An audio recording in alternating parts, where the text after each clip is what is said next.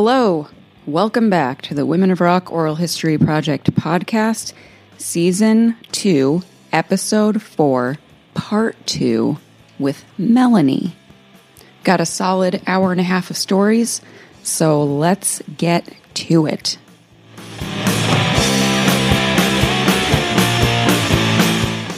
I know. I wanted to go back for a minute, though, because I want to know how you personally, how you identify politically, and then how do your politics kind of fit into your music? Because it seems like, I mean, even just your experience with the music industry, that you still exist as kind of an outsider, still that same kind of loner kid who wants to do your own thing and doesn't really want to compromise. Right. And coming up in the 60s with the hippie movement and the counterculture and the anti-war movements. And then, just thinking about Woodstock. But I guess first, do you identify personally as a political performer or just a musician, and politics just is part of that? Oh, God. Yeah. My feeling about politics is I do not talk about it because, first of all, I'm not. I think it's polarized to the point of ridiculousness. And, if you don't want the vaccine, it means you're a Trump supporter or something, I don't think so. There's things about that vaccine I'm not so sure, and all the details that have come out about. But I'm not going to talk about that because, if you want to take a vaccine, I guess it's your right to do that. But do know that there's billions being spent making you want to take that vaccine. Mm-hmm. You have to know that.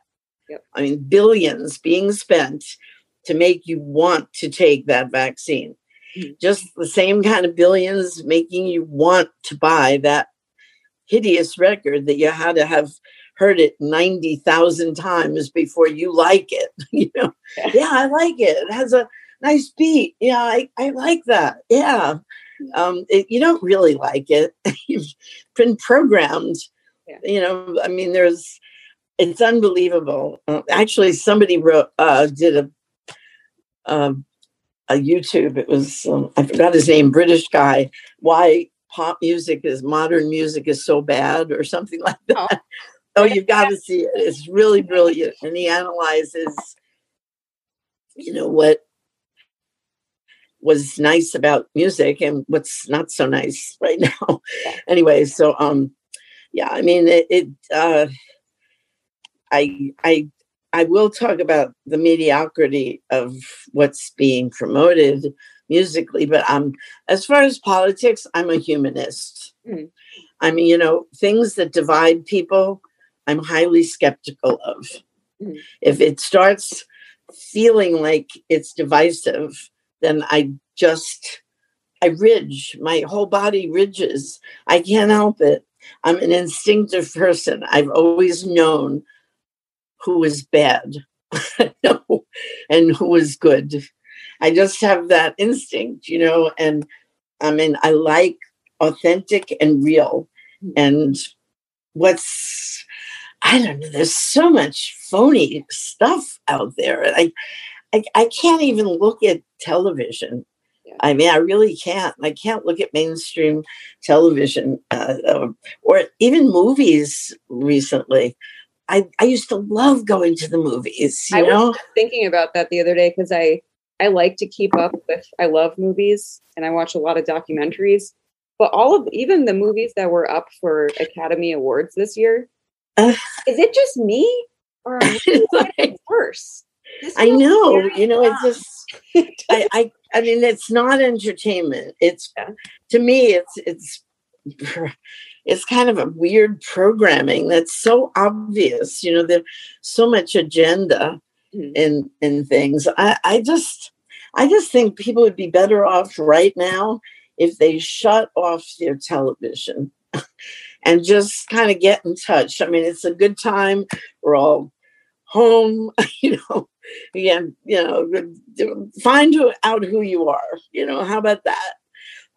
Somebody once asked me kind of, I think I don't know, he might have thought something that I wasn't fair, but he might have thought something. And he said, well, don't you feel like, because I said I'm not really political. He said, don't you feel like politics shapes who you are? And I was startled by a comment like that, because isn't it really the opposite? Isn't who you, I mean, it would be much more accurate to me, but neither one is accurate, but it was startling that he said that. And from that time on, I said, it's really, people have enough shit shoved in their face.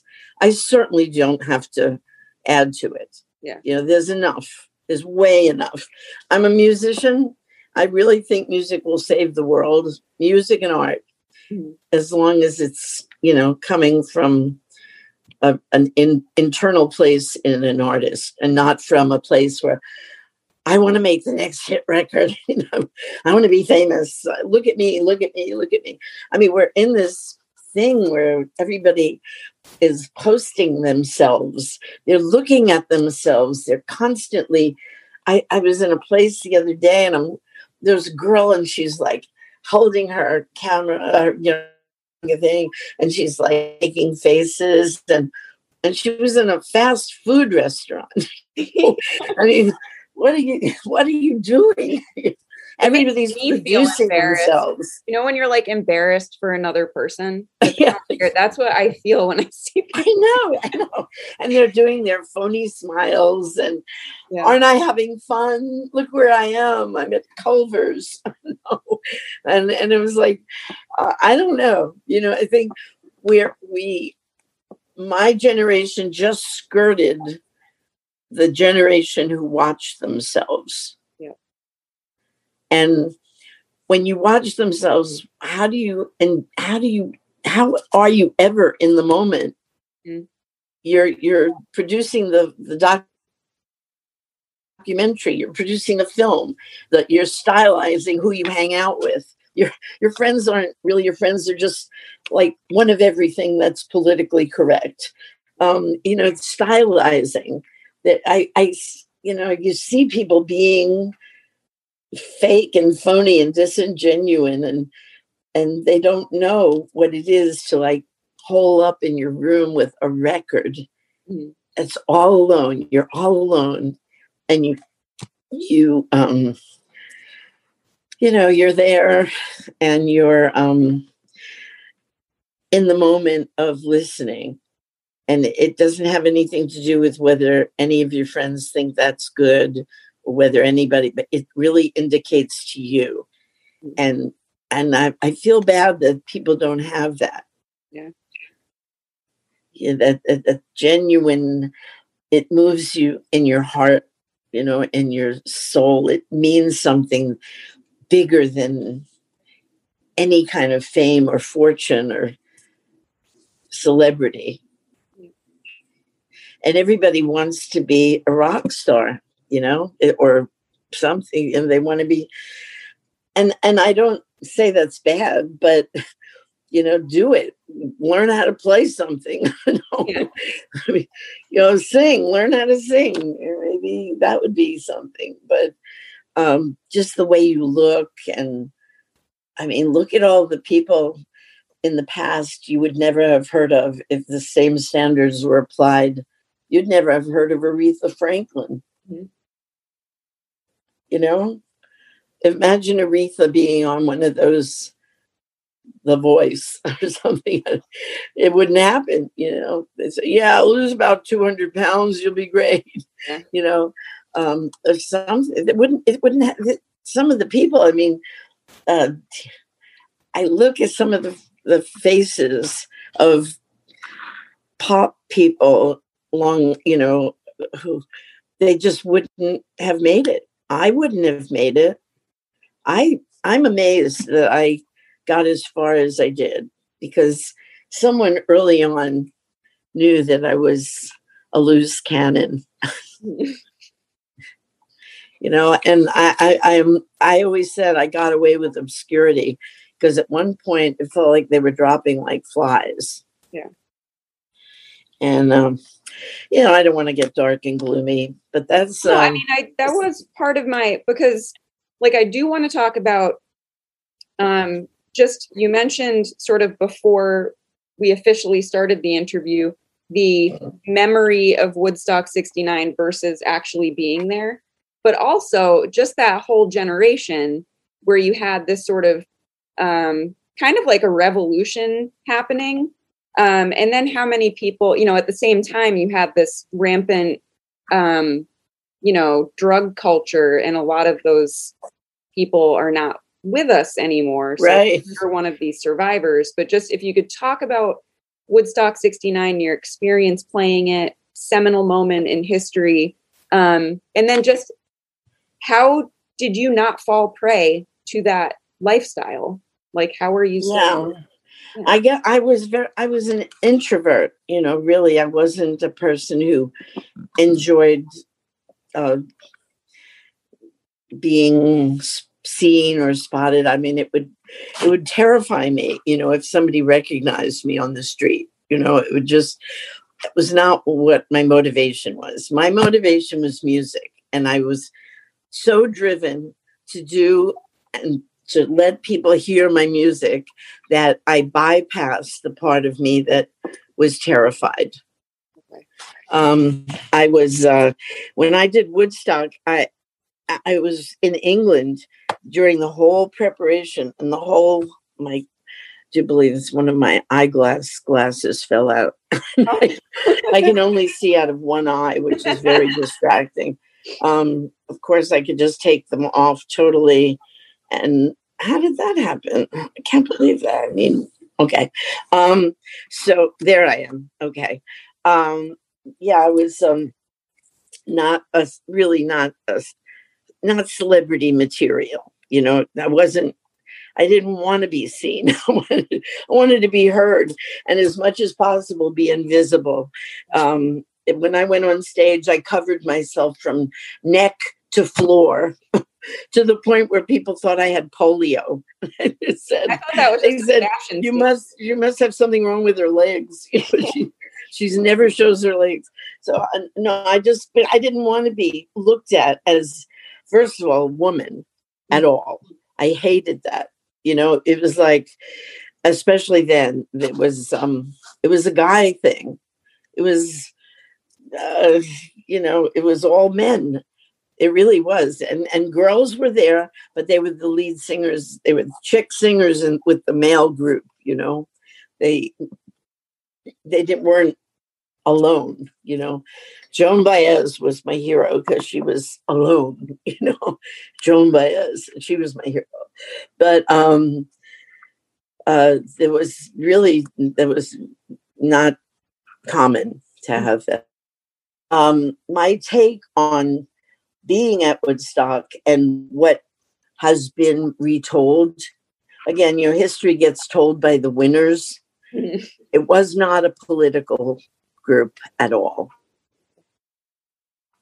Was not political. It was very much about humanity. It was very much about changing the world with your actions, with what you do, not about who you voted for. In fact, it was so not political. The only political part was being anti-war. And that's always a good idea. It's never a good idea to go to war. Never, never, never, unless you're protecting your borders. That would be the only real reason. If you were being attacked, then you have to do something to not be attacked. But for hopefully, there'd be many, many steps that you could take before that would happen. But maybe not. I don't know. But I'm definitely not a let's go to war person. never have been, and I never will. And yet I sang at West Point during the biggest time of anti-war. You know, and it was an odd thing. They asked me if I would sing at the West Point Cadet Center where they were, you know, having something or other, and why not?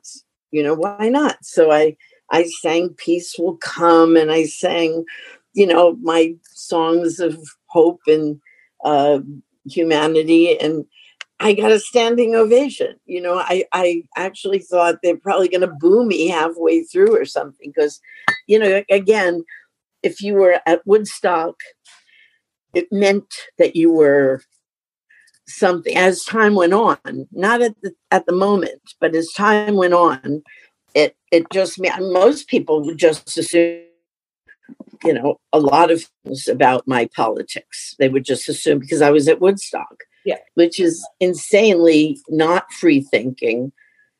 It was a time of free thinking. You know, you could be very right on one side and very left on another issue, you know, and that's healthy. But to clump all these issues together as one thing, like a vaccine, has nothing to do with politics, but it's been made to be, you know, and there's so many things that are touted as political that have nothing to do with politics, but it polarizes people. And then they can manipulate groups with the group think, you know. And if you have this odd opinion about something, I mean, people talked and debated during the 60s. I mean, William F. Buckley could debate with Martin Luther King, and that would be totally okay, and nobody would hate anybody, you know, because it was intelligent opinions about different things, you know, whereas there's no allowance for any disagreement of any kind. It all becomes clumped with right or left, you know, and it's nonsense, because there are certainly more. We think people are so creative, you know, we're insanely creative. We create unusual solutions to problems that are, you know, sometimes they're crazy, but, you know, people just can't help it. They can't help but create. And again, sometimes it's an unusual solution, but we can't help but create. And artists, I mean, really and truly, that's art is so suffering because of what's going on, and having to have this political agenda in there. And artists should be free. Artists need to be free. We can't be imprisoned like this. Comedians, the same thing. I mean, Seinfeld said he can't go out and do stand up because he might say something that would, you know, be not taken right by somebody. And being funny is like, I'm always saying something. Like I said in one of my newsletters, I'm going as a hippie Muslim, because because I wear black a lot. You know? But they all know you can't say that. No, you can't say that. Of course I can. You know, it comes from. Sorry, then it's cut out. Bad. What? It's bad if you intend to hurt with your comment. But if your comment is it's just an off the cuff thing that you just flew out of your mouth, obviously you're not trying to hurt anybody, and it's not hurtful. And your intention is not like, I'm above reproach. No matter what I say, I can't hurt anybody. I really can't.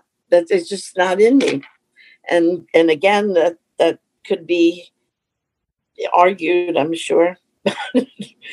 But of course I win because I'm right. Because you're an Aquarius. Yes. Most definitely. No, I think I agree with you. And I was talking to a friend about this the other day, just that with social media too, and how people's opinions are snipped down to like 800 characters. There's just no room for nuance in conversations anymore. Everything's either black or white. You're either for something or against something.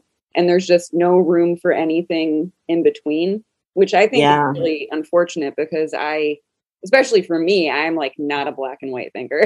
I change my mind all the time. I know. And that's the other thing. I told that person who was talking about politics and don't you think that shapes who you are?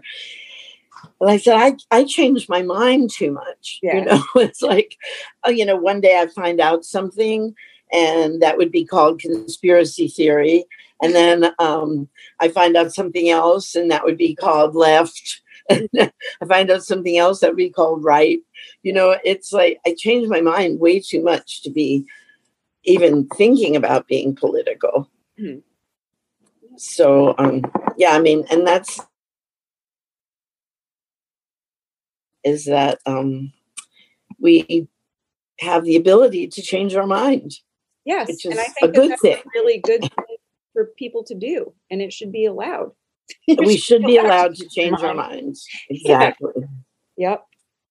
I do want to know, so while you were working and touring and performing, you performed internationally, obviously, but you were also married and you have 3 kids.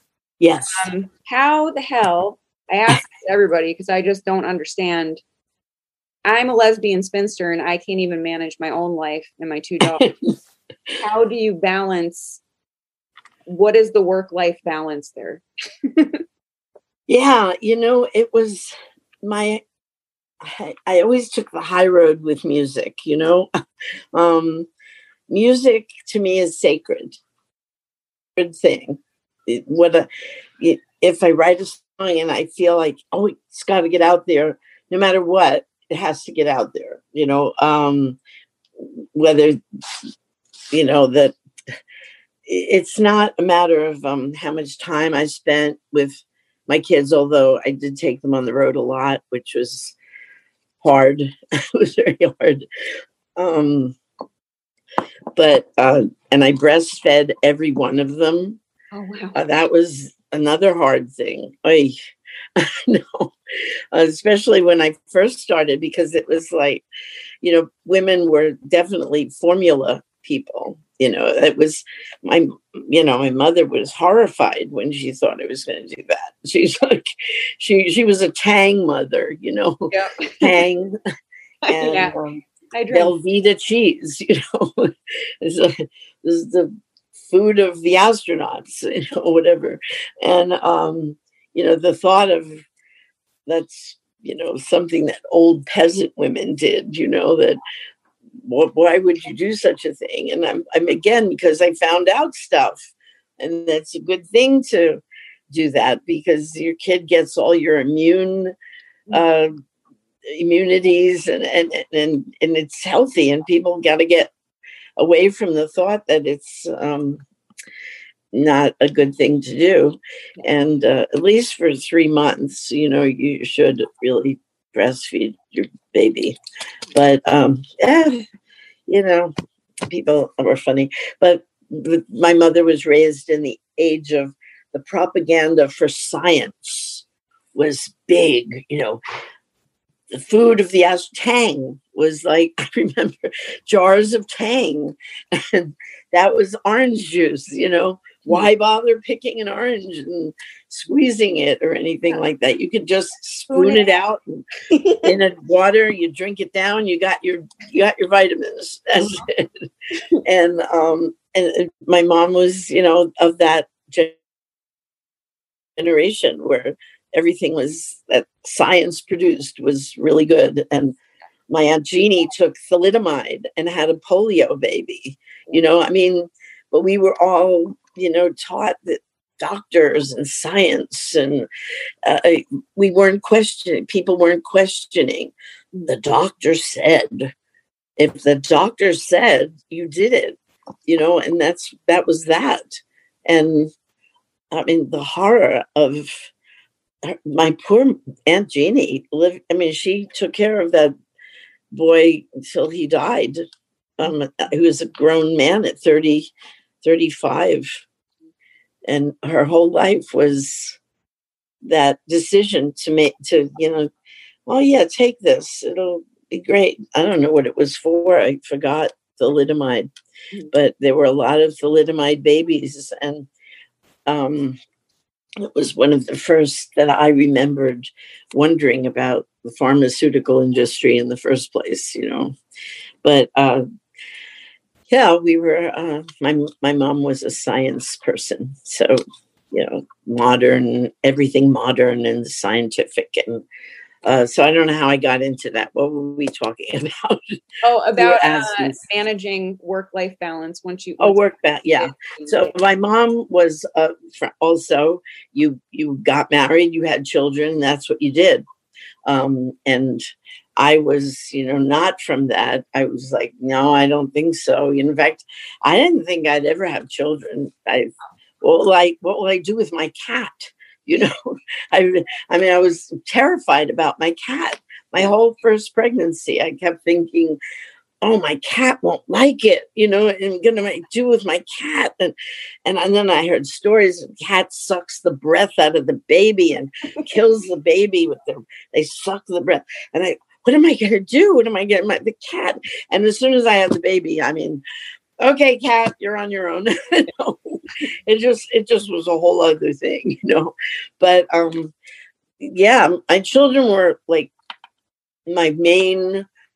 I want them to be happy. I want them to be healthy. I wouldn't let them have sugar.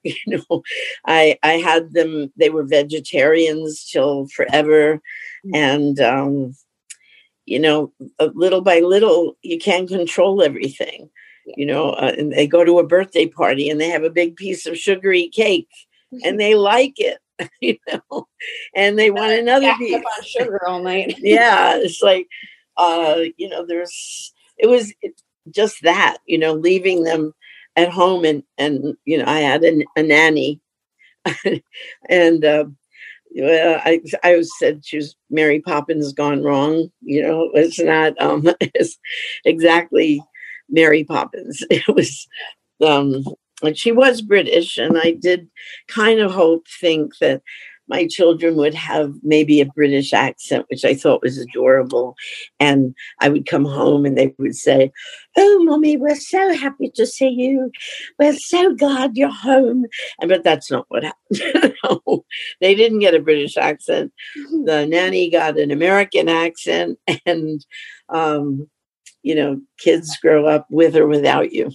And I sometimes regret not having spent more time with my girls because, again, my focus was on the music, and I had to do what I had to do.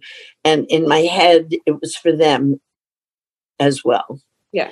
And, I don't know. I don't regret what happened. I mean, they turned out great. I love them. We're all very friendly and happy, and nobody hates me. Nobody's going to do a Mommy Dearest movie on me or anything. And but with Bo, when he was born, there was a little time that went by. I didn't let him out of my sight. I took him with me everywhere. We became we now make music together. Yeah. But it was tough because there were times when I'd be in Europe and I couldn't get home for somebody's birthday or Thanksgiving or, the meaningful things that, we invent to keep family life going. And I'd be devastated a lot of times, I wrote a song called Some of My Dreams Came True.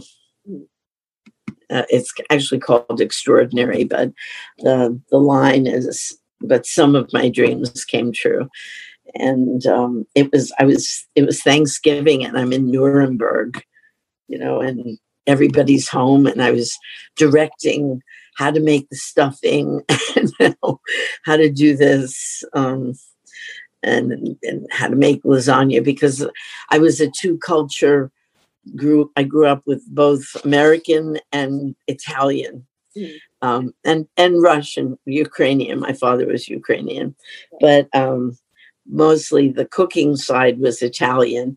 And we would have, every holiday was well represented. We had to have the turkey, of course, on Thanksgiving, but then we also had to have lasagna and eggplant parmesan, and a big Italian salad, and stuffed mushrooms, and all this, things that you do on a feast day would be major Italian cooking.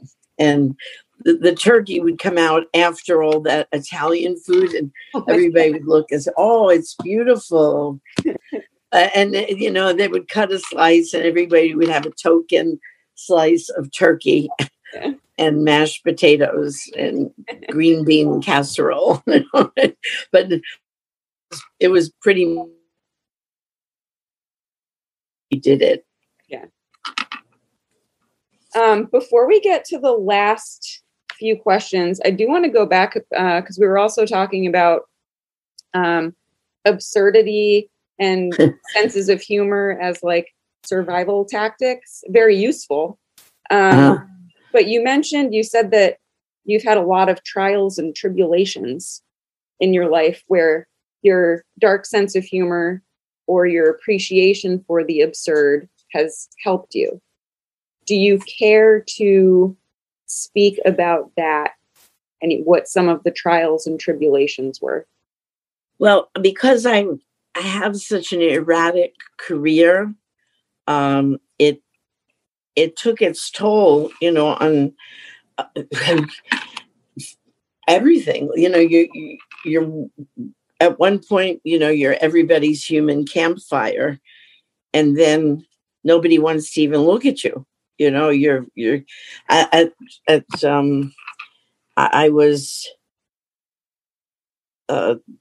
had a number one record months before the closing of Neighborhood Records, and I was talking to record labels, and I'd hear things like, "Well, we just signed so-and-so, sounds just like Janis Joplin, but she's 16.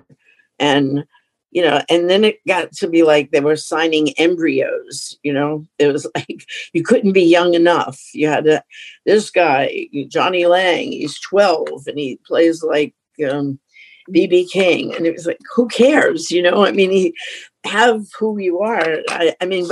But there was this feeling like you're finished, baby. Hey, baby, you're not 20 anymore, Yeah, and that it even though in my head I knew that was bullshit, but it affects you. You also that it seriously has an effect on how you can't get your songs out. At one point you have all these songs and you want people to hear them, and they're not going to hear them if you don't have the machine behind you to get them out there. So we were the independent part became more and more difficult. And after Neighborhood, we never financially recovered totally. It was we had spent a lot of money on different groups. Again, when we were the kind of people who somebody needed a car and we got them one. It wasn't like, well, let me write a contract for your publishing before you do that. It wasn't like we weren't that way. So we did, crazy things in realms of the business, but that was just the way it was. And So that made life harder here and there. And again, I just wanted my kids to do well. I just wanted them to do well. I wanted them to be happy. I wanted them to see me happy. And sometimes that wasn't possible. And that in itself is a hardship. You want your kids to think you're happy. I did anyway. I didn't want them to see me sad. Like, I didn't want them to go, "What's the matter, Mom? What's the matter?" I didn't want that. I wanted them to think their mom was a doing well, happy person. Yeah. I wanted to set that kind of example, and I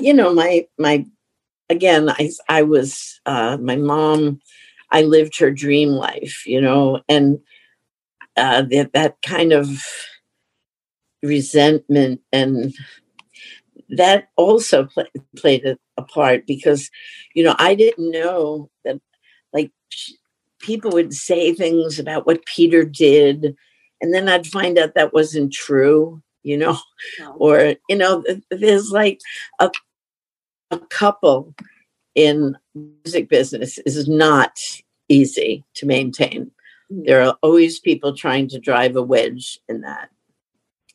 There were, like, throughout, there was lots of different people who were trying to drive a wedge through that.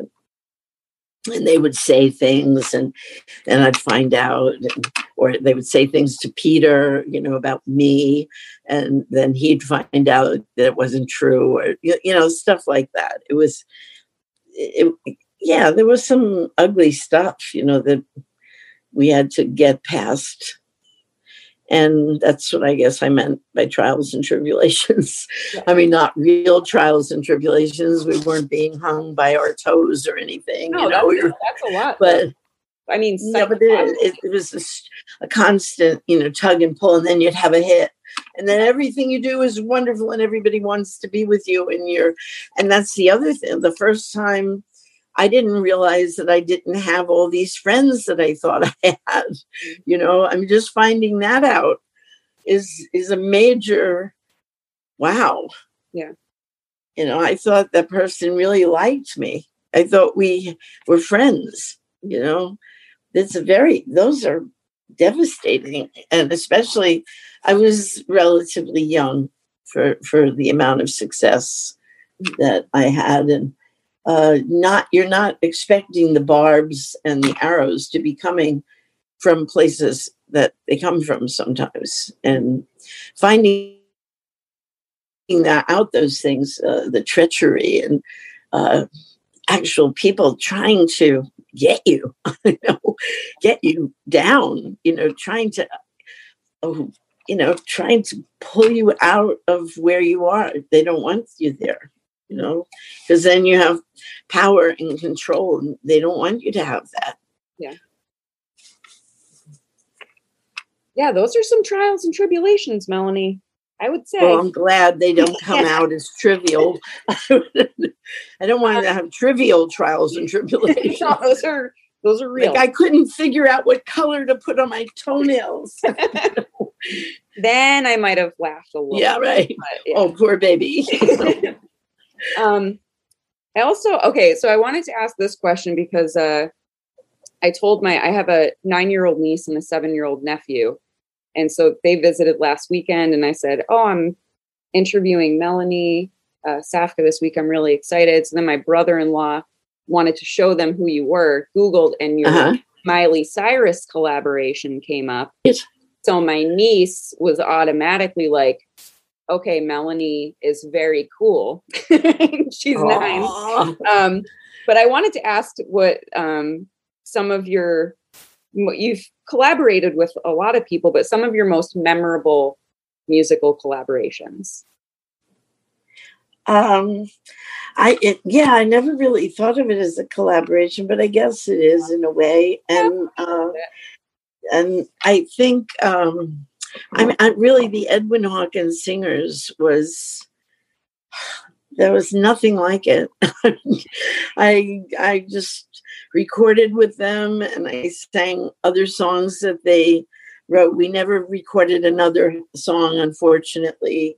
And I mean, the whole way that happened, Edwin Hawkins himself had said that he couldn't possibly allow his choir they had just come off Oh Happy Day, which was a major #1 record. And we were on the same label, and my husband contacted him because I said, oh my God, it would be so amazing if the Edwin Hawkins singers could sing on the anthemic part of Candles in the Rain. Yeah. And so Peter contacted Edwin Hawkins, and one day I was, in the house, and Peter was there, and he was talking on the phone. Every once in a while, he would do this absolutely abhorrent thing. He would say, Melanie, somebody wants to talk to you. Oh no, who are they? What do they want? Why do I have to talk to somebody? And he said, it's Edwin Hawkins, and he really wants to talk to you. I went, oh my God. I said, so have you heard the song? Do you want to do it? I mean, it would be the best thing in the world. I could so hear this. And he said, wait. Does the song have Jesus in it? I went, no. Does it say the Lord? I went, well, not really. And he was quizzing me. He said, no, we only do songs. I don't want to disappoint you, but we only do songs in praise of God. Mm-hmm. And I said, oh, well, he's in there. I don't know. I was awkward, because I'm looking at Peter. I'm going to kill him because he put me on the phone. Unknown. I didn't know what I was getting into. I assumed that it was already a yes. Yeah. When I got on the phone, and then I found out that he's quizzing me about the song, and I mean, oh, okay, well, I understand. It's all right, because I'm so sorry. I'm sure it's a wonderful song, and good luck with it. And it was basically no. Now Peter, I don't know if he planned it this way, but we flew out to Oakland, where we were recording in a studio with Freddie Kutera, who was the engineer for like Art Garfunkel and Simon and Garfunkel. And so he had made a mega reputation for himself, Freddie Kutera, and he was going to be the engineer. And we were recording some songs in that studio. And then Peter said, Melanie, we have to go to see the Edwin Hawkins singers are rehearsing down the street. I said, Peter, they said no. He said no, it wasn't good because he didn't have Jesus or God or anything. And he said, no, you got it. He wants to hear it. He really wants to hear it. So, I mean, Peter was like the P.T. Barnum, and I was always like, I'd find out later, about things. And anyway, I went down with my guitar, and, I didn't even have it in a case, it was strapped over my shoulder. And I'm, going down there, and they were in a high school gymnasium, and we opened the door, and they're in the middle of a big choir part of something. And everybody just the door opens and they trail off, their voices trail off, and they're looking. And I look at Peter, I say, you didn't tell him, did you? You just did this, didn't you?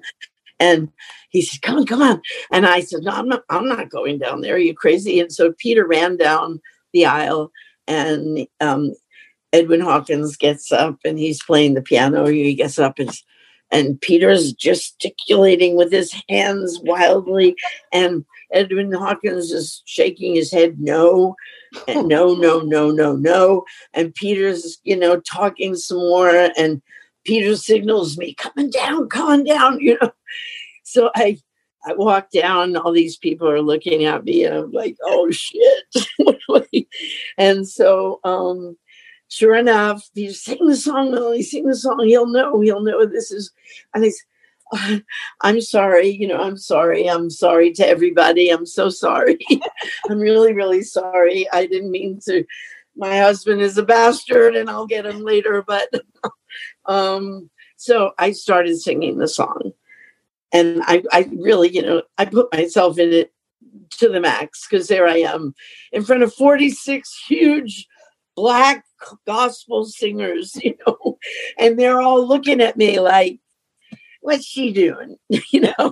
And so, and I was singing my heart out. I sang the verses, I sang the chorus. By the time I got to my second chorus, some of the voices started singing with me. Mm-hmm. And little by little, more and more of them started singing with lay down, lay down. And Edwin Hawkins just like threw up his arms and said, okay. So we went to the studio. We all went at that moment. We went to the studio. Now I don't know what incentives Peter, presented or anything, but I do know we all went to Freddie Gutierrez's studio and we recorded that day. And the percussionist, Reyes, from, what are they? I don't know. Oh my God, the group, he had a hit with Clive Davis more recently, flamenco-ish, Spanish style. I can't believe this. What is going on? Maybe I do have Alzheimer's. Oh my God. I mean, I'm Googling it. Oh my God, this is embarrassing. I actually performed with them at in San Francisco. It starts with a C. I can see a C.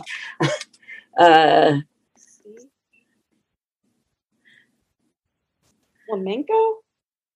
No, not flamenco. Spanish style. I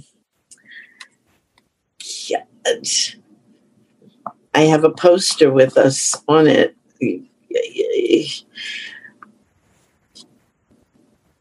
How could I not know this? Googling good enough.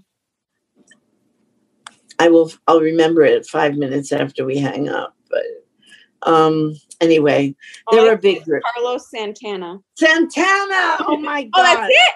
Carlos. Santana, okay.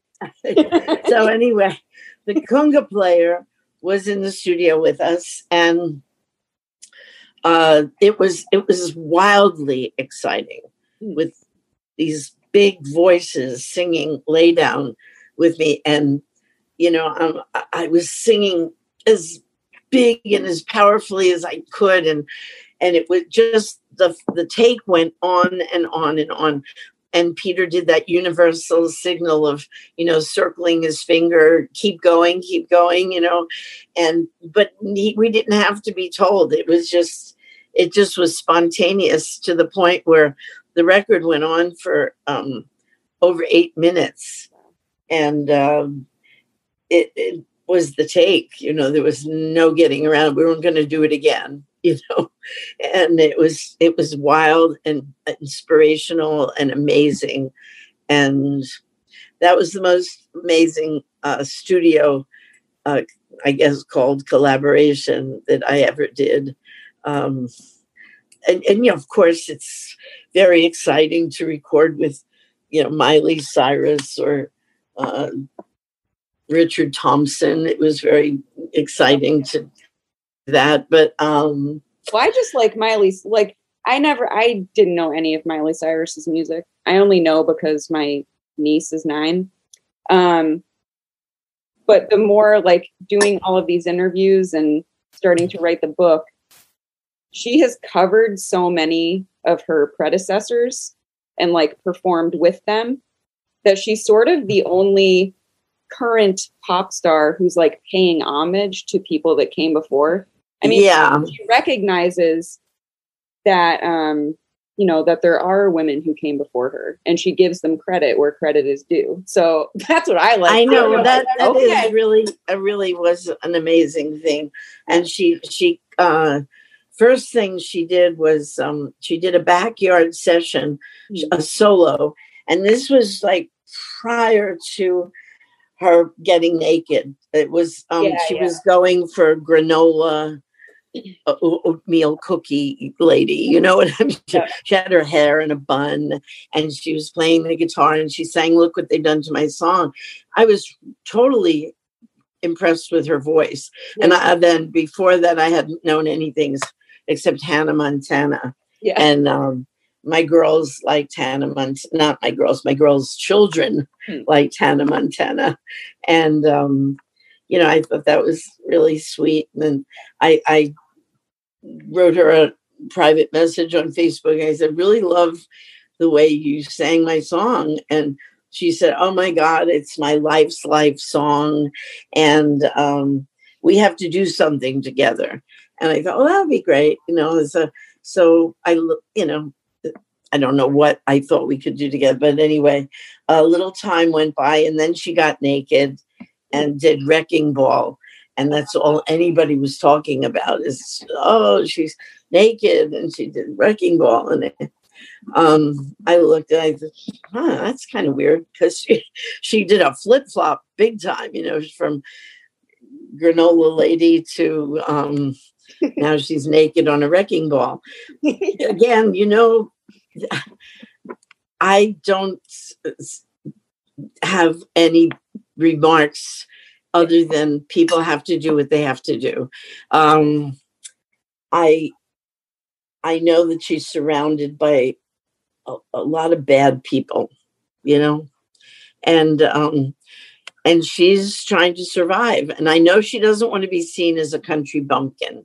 You know, she doesn't want that on her. And you know, when you're young, you really worry about their parents. You know? You worry about how you're being perceived. Yes. It's like, well, it's everything. It is survival. You're being perceived. I was dismissed basically as anybody with any sort of relevance or social significance of any kind. Even no matter what I wrote, no matter what I did, sing with a bunch of Black people, you're still stupid Melanie, you know, you're still the little Bliss Ninny. Rolling Stone wrote when, oh, it's a great song. They didn't say I wrote it. They're great. And when the Edwin Hawkins singers are singing the choir, it sounds fabulous. But when Melanie's voice comes in, it's like a nails scratching against chalkboard. And that killed me. It absolutely killed me. I mean, now I look at it and I should have said, fuck you, you know, but I didn't have that. I didn't have the FU in me yet. Yeah. It was like, oh my God, maybe I am too loud. Maybe it does sound bad, you know? And I was totally going with the criticism, you know, thinking they're right, I'm wrong. You know, I did something wrong. I see your dog. Is that a dog in the back? That's one of them. Yeah, the other one's growling at me from the kitchen. So we were, you know, so I, you know, I was very devastated by all those kind of critiques. And I'm sure, you know, she did not want to be Hannah Montana anymore. You know, it was just too adorable, cute. And if she wanted to take off her clothes and show people, I'm real, you know, and whatever people have to do. And I, you know, I liked Wrecking Ball. I thought it was kind of odd that it was written by 9 people. When 9 people write a song, it's like, where did the song really originate? Yeah. And who really wrote it? But, you know, the things like that happen. But I sense, and I have no right really to judge anybody, because to me, you're out there, you're a target, you know, you're a moving target and you do whatever. But I feel like there's a real authentic Miley in there. And I, you know, every once in a while she contacts me. Like I got her to, I connected her and Michael Lang when they were going to do the 50th anniversary of Woodstock, because I was doing it, you know. I think he, you know, I have a whole feeling about why that didn't happen. But, you know, she was happy we were going to do Woodstock. And then I contacted her later as it was progressing. And I realized that Michael had 3 different stages. And I was going to be on the fucking heritage stage, with a wheelchair ramp. You know what I mean? Why are you doing that? I mean, Woodstock had one stage. It had one stage, and Ravi Shankar was on it with Melanie and Shanana and all these different kinds of music. And it was an eclectic, wonderful mix. And people want to see what's happening. I said, all you're doing is you're making another Bonnaroo. Yeah. I mean, you're doing what everybody, Coachella. They could go to Coachella. Why did they need to go to Woodstock? It's so far out. It's inconvenient. Why bother?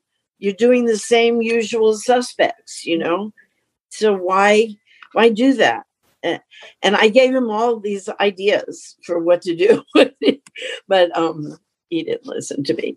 But anyway, so I talked to Miley, and I was trying to get a hold of her to say, can we do a song in your set? Like, so I'm like there, not like on the heritage stage, which is, I should be grateful, No. You know what I mean? It was so insulting, and it minimized who you are as a person. You're like, oh, this is the historic people over there. Country Joe is going to be over there. Yeah, artifacts. The artifact stage. They still move and they still walk and talk and sing. And I just hated it. And so I called her and I didn't get a response. Mm-hmm. And basically, the next time I heard from her was through her day handler. And they treat me very nice. They very polite and nice and everything, but patronizing, just a bit patronizing. And she said, oh, I'm just giving you a heads up. Miley did a produced, like a selfie commercial for Gucci. And she used a brand new key, and kind of with the attitude of, aren't you lucky? I'm sure Miley got compensated for this, and I didn't in any way, shape, or form. And she actually knows my circumstance, that I've been ripped off miserably by the record business powers that be people, and I don't collect my copyright, and that is a severe loss, because I don't have to tell you, that's how I could earn an income writing the song. I assumed that you got paid every time that song appears in a commercial. It should be. No, I've definitely been there's it's wild. I get, and I told you I won my copyright back, and yet some of these compilations come out and it's still Buddha Records. So I mean, I would need Paul McCartney's lawyer, to do it. And that is the one bad thing about not being in the position that I'm supposed to be in, because people could also just not be assholes. So you don't have to fight for every single little thing. I mean, it's just sort of ethical to pay someone. I do believe that at some point there will be ethics put in the music business, because it's such an honorable thing to be representing all these artists. Yeah. That if things were right, all artists would be compensated for what they did. Mm-hmm. And it just, if they can get away with it, that's what they do. Yeah. They get away with it. And I'm in the position right now where, they're just Sony and BMG own everything, my performance rights, my publishing, I don't mind publishing. Okay, I remember selling publishing. That's okay because I owned my writer's rights. But somehow there's a piece of paper slipped into a contract. I saw it. It was like a Xerox copy of something that they put in that contract that gave them the right to my copyright. It's definitely I saw it. It's before computers, so it was a Xerox copy of a little addendum that I signed, but it allowed. But I mean, I could have signed a piece of paper, and they put that in. It's not it's not like some people, they say, well, if you needed money and you sold your cut, but it was never like that. They actually stole it. They stole my copyright. So, again, I have to, I'd like to make it right for me and my kids. It's, they lived the life, and I'd really like to have them be taken care of. Yeah. Now I'm going to cry. No, don't cry. I hate that. I just hate that. Sometimes, you just say something and it triggers something. And yeah. Okay. Yeah, I mean, it's really unfair, but hopefully you're still here, you're still working, and try to just remain hopeful. Maybe someone who if I knew anything about anything, I would help you, but I know nothing about I know nothing about that life.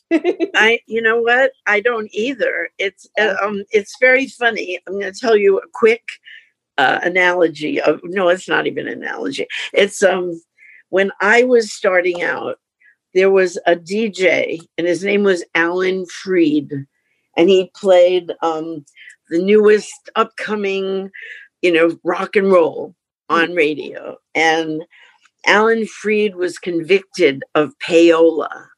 And that meant, somebody would come in with $100 and say, play my record, and for whatever decision he made, he would or wouldn't. He would either take the money or not take the money. But it wasn't something that everybody in the universe couldn't come up with. You know what I mean? You could, four guys who work a day shift somewhere come up with the money to pay Alan Freed. And if their record was good, he'd play it. Mm-hmm. To me, that's kind of an honest dishonesty, Yeah.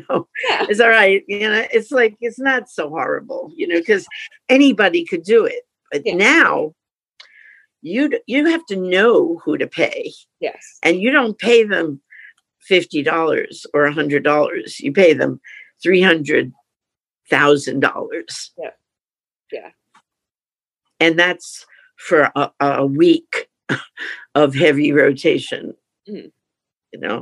That it's the amount of corruption now is unfathomable. Yeah. You really need to try to find this YouTube. It's why modern music is so terrible. Bo? Oh, I wrote it down. Yeah. Oh, good. Yep. It's either that or why it's so bad or why it's so terrible or something. And he's a British guy, and he goes through, I think it's pretty brilliant because he really analyzes how it went astray. Mm-hmm. Yep. No, I wrote it down. That's what I'll be good tonight with my dinner. I just have a couple more just general questions. I ask everyone these questions at the end. Okay. How do you feel about your role in or contribution to music history? Do you think about it at all? Well, now I do. I never really thought that I would be considered history. It's like I said once, I waver between hysteric and historic, because I'm like, I'm that old, how did that happen? I was busy, I didn't notice. Time went by. And anyway, but I would just, would like the music that I created to have a place where people felt something. You know, I'd like how people feel after listening to my songs. You know, whether they were I was all over the map too. You know, I've been on the B side of Brand New Key. I insisted we had to have a song that I wrote called Some Say. And it's actually Morrissey's one of his favorite songs. And it's a moody, you know, more poetic me than Brand New Key. You know, Brand New Key was poppy, but it's adorable, and I don't take anything away from it. It soundtracked so many people's lives in so many different ways. It's a song that, you know, I'm proud of. I'm really proud of it. I wasn't when it first came out, because again, it damned me to be cute for the rest of my life, you know, and that it wasn't what I was looking for at that point. But, you know, now if I release that now and it became a hit and people were damning me for it, I would just say, you know, F you, you know, it's a great fucking song and you should be ashamed of yourself for trying to make it anything but what it is. And what are your thoughts on the visibility of women in music or rock music history in general? Is there a gender discrepancy? Is gender not an issue at all? Has it changed? Oh, yeah. I didn't even know. Again, you know, that was what the canvas was. Mm-hmm. There weren't a lot of women in music, except again, the chick singer and of the band, who was cute and everybody wanted to marry her or something, you know. But it was very hard because guys were always trying to hit on you. I mean, that was what it was. It was like this constant, you know, and again, I was married and it was, you know, I wasn't trying to pull in that, you know, I wasn't looking for a new boyfriend, you know, but that would be presented to me like all the time. And so I, you know, that in itself, and sometimes I didn't really realize it because when I was making music, I was genderless. You know, I'm just a person who makes music. Yeah, I happen to be a girl, you know, but I'm not a girl who happens to make music. Yeah, you know, it's the other way around. I make music and I happen to be a girl. And I was around men, guys, roadies, technicians. They were all men. And there was this like balancing act, you know, like you don't want to make them mad, you know, because but I didn't really want to encourage it either. That was a learning curve. It took about 25 years. You know? Oh, that's it. And again, there was written doctrine, play one woman hour. And I actually talked to a DJ the other day who said, yeah, I remember that. They only play one woman an hour. What does that do to the dynamic, you know, of women reacting to each other? I mean, it was this like almost viciousness, you know, because that's your survival. Mm-hmm. And, you know, they pitted women against each other in this way, right? There's only one an hour. Yeah. Well, who is it? Is it going to be you? So there was a lot of that. And again, I didn't get so into it because, again, I was very conventionally married with children, you know, so it somehow didn't apply. And, you know, I remembered at one point, I think it was already the 80s, and I had Will Lee, a bass player on my session, was impertinent enough to ask me, so do you and Peter have an open marriage? And I said, yeah, it's very open. If I fool around, he kills the guy. It's how open it is. Wow. But I didn't have that kind of a comeback early on. Again, it took me a good 20, 25 years. But and then all of a sudden, every other girl was signed. It was all these girls who now they play the ukulele, plays the ukulele, the girls with ukuleles, and I, again, it's like it's not about how many women there are being played. It's about the music. It really comes down to the music. And somebody said, it was a couple of years ago, oh, Scandinavian women are the big thing. They're signing all these Scandinavian women, Swedish girls and Scandinavian women. Wow, what an asshole backward business it is. Insane, Thankfully. What are you most proud of personally and or professionally? Wow. I'm so proud of Candles in the Rain. I know it keeps coming down to, and that I was doing that during a time of, there was protests about, black and white and things. And I didn't even think of it then. But when I think of it now, I think, wow, that was pretty amazing.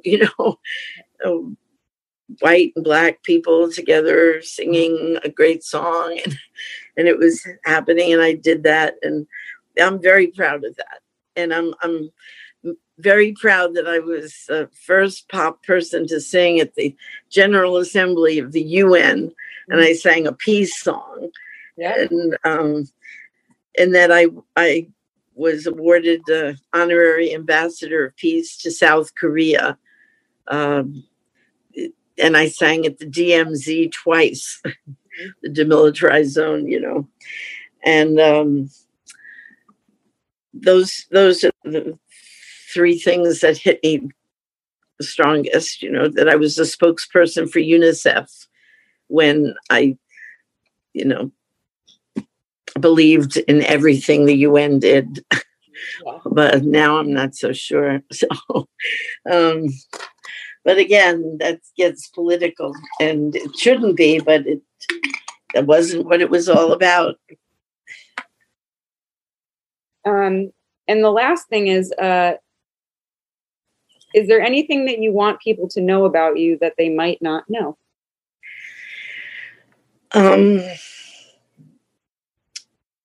I don't know. I don't think so. They might not know that I'm still here. No.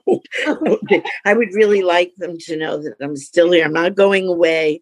And that's out there for BMG and Sony. So there. What are you working on now? I know we haven't really been able to. It's impossible. We're doing live streams, and I don't know if it was my content. I did a live stream, and then they don't let me boost my posts. Something's weird going on with Facebook. So I'm doing this live stream show on May 29th, and we're going to do it through Zoom. Okay.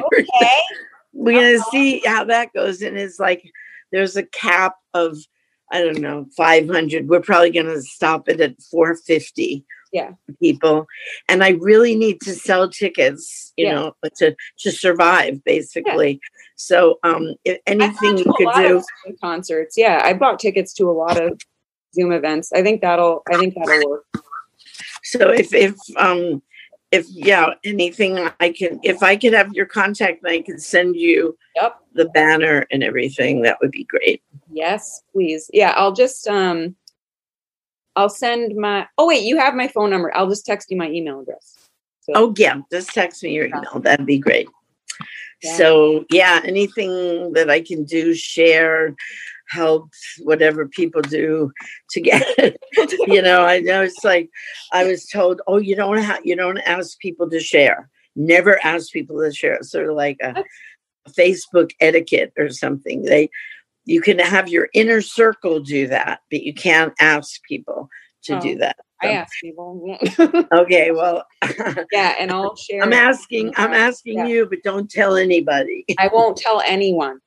It'll just stay between us, as per Facebook etiquette. Okay. But okay, I'm gonna take a picture of us because I usually take pictures with people. Oh, but that's yeah. No, but it's kind of funny. Like I kind of like it. There she is. The box. We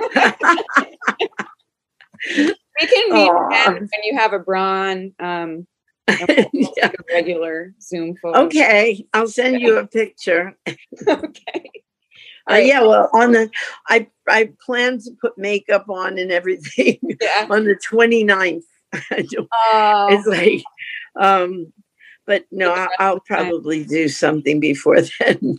I mean, it's just been so strange, when first I got shut down, basically, I was on my way to, of all places, Seattle, that I was about to do a West Coast tour. Wow. And the first date was at the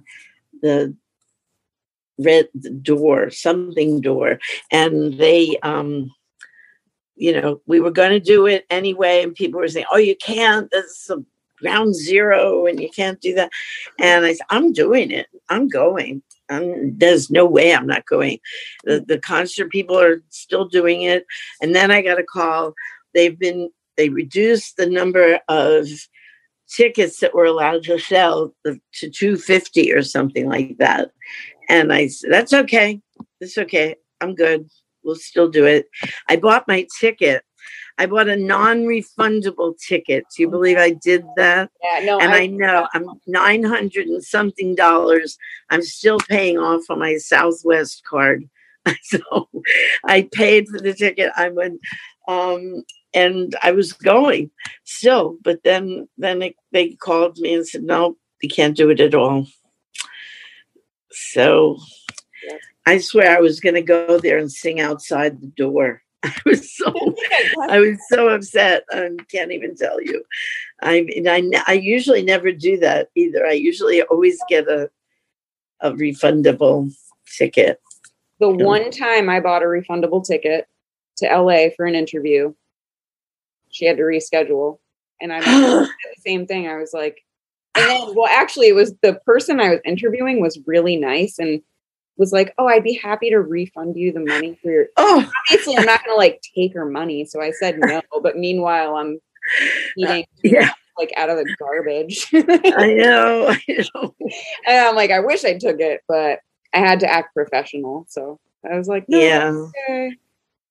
Thank you. It took me forever because I had already sent my product to the venue and everything. And they closed their door, and I couldn't even get people to send me my box of stuff back. But they did. But, good. Okay. It was so sad. I can't even tell. I'm not even sure they're ever going to open again. That was a lot of places are just closed for good, which seems really unfair. It's insane. Absolutely. But Amazon's doing great. So everything's fine. Yeah. All right. Well, thank you. Thank you. Are you kidding? This was more than I thought, more than I try to act really cool, but I thought I was going to throw up. Genuinely, a big fan. So thank you. Wow. Well, I was I had met a hero. My hero was Kurt Vonnegut, and we were going to. It was this. I had a PR person. It was Howard Bloom. I don't know if you know that name, but he was major PR person. and he set up this party, and he said Kurt Vonnegut's going to be there, and I went, Kurt Vonnegut. And I mean, I had read everything he ever wrote, and I was totally smitten with Kurt Vonnegut, and I couldn't believe I was going to meet him. And I got to the party, and we were introduced, and we sat down on a little settee, and we talked, but I didn't talk. I blubbered. I was like, I read your book, and it's the best thing I ever it got me through high school. And you know, I was just a blithering idiot, and I felt so stupid. I mean, I never felt more stupid in my life. I didn't pull it together. And, you know, and basically was flirting with me. And I didn't even get that. I didn't get, you know, I was like, I couldn't get past being so impressed, you know, that I look at it. I wrote a letter. I don't know if it ever got to him. I said, I'm really sorry I was a blithering idiot, you know, and it's so not me, but I was staged. I was, you know, starstruck. That was all there is to it. Yeah. Anyway, yeah. Well, so anyway, he was nice to you, even if he used to teach. I live in Western Mass, and he used to teach at Smith. So I've heard a lot of stories of either, like, he was generally a pretty nice guy, but he was like very gruff and kind of cranky. So if he was talking to you, he was just like, not talk to you. Right. No, but he hung on there a little bit. You know? Yeah. But again, I think he was hitting on me. Yeah. Okay. Thank you very much, Melanie. And I will text you my email address too. Right. Okay. Great. Okay. Thank you. I'll see you later. Bye.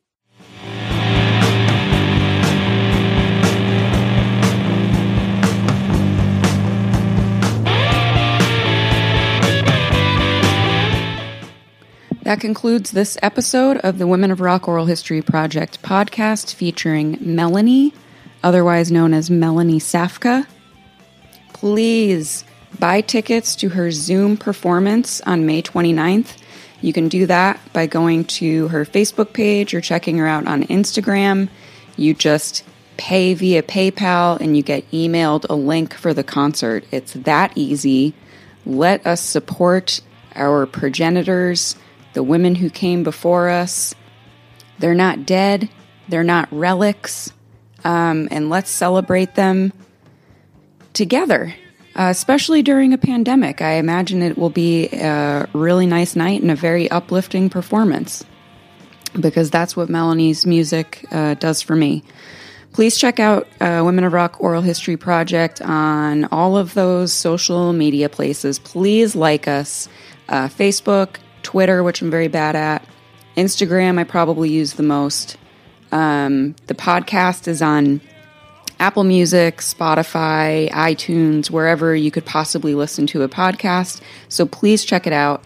Please share it with your friends. Share it on your social media accounts. And if you have an extra $1 or $2, we accept donations year-round. And so that is greatly appreciated. This is a self-funded / publicly funded project, and I am always in need of donations. Thanks for listening, and I'll see you next time.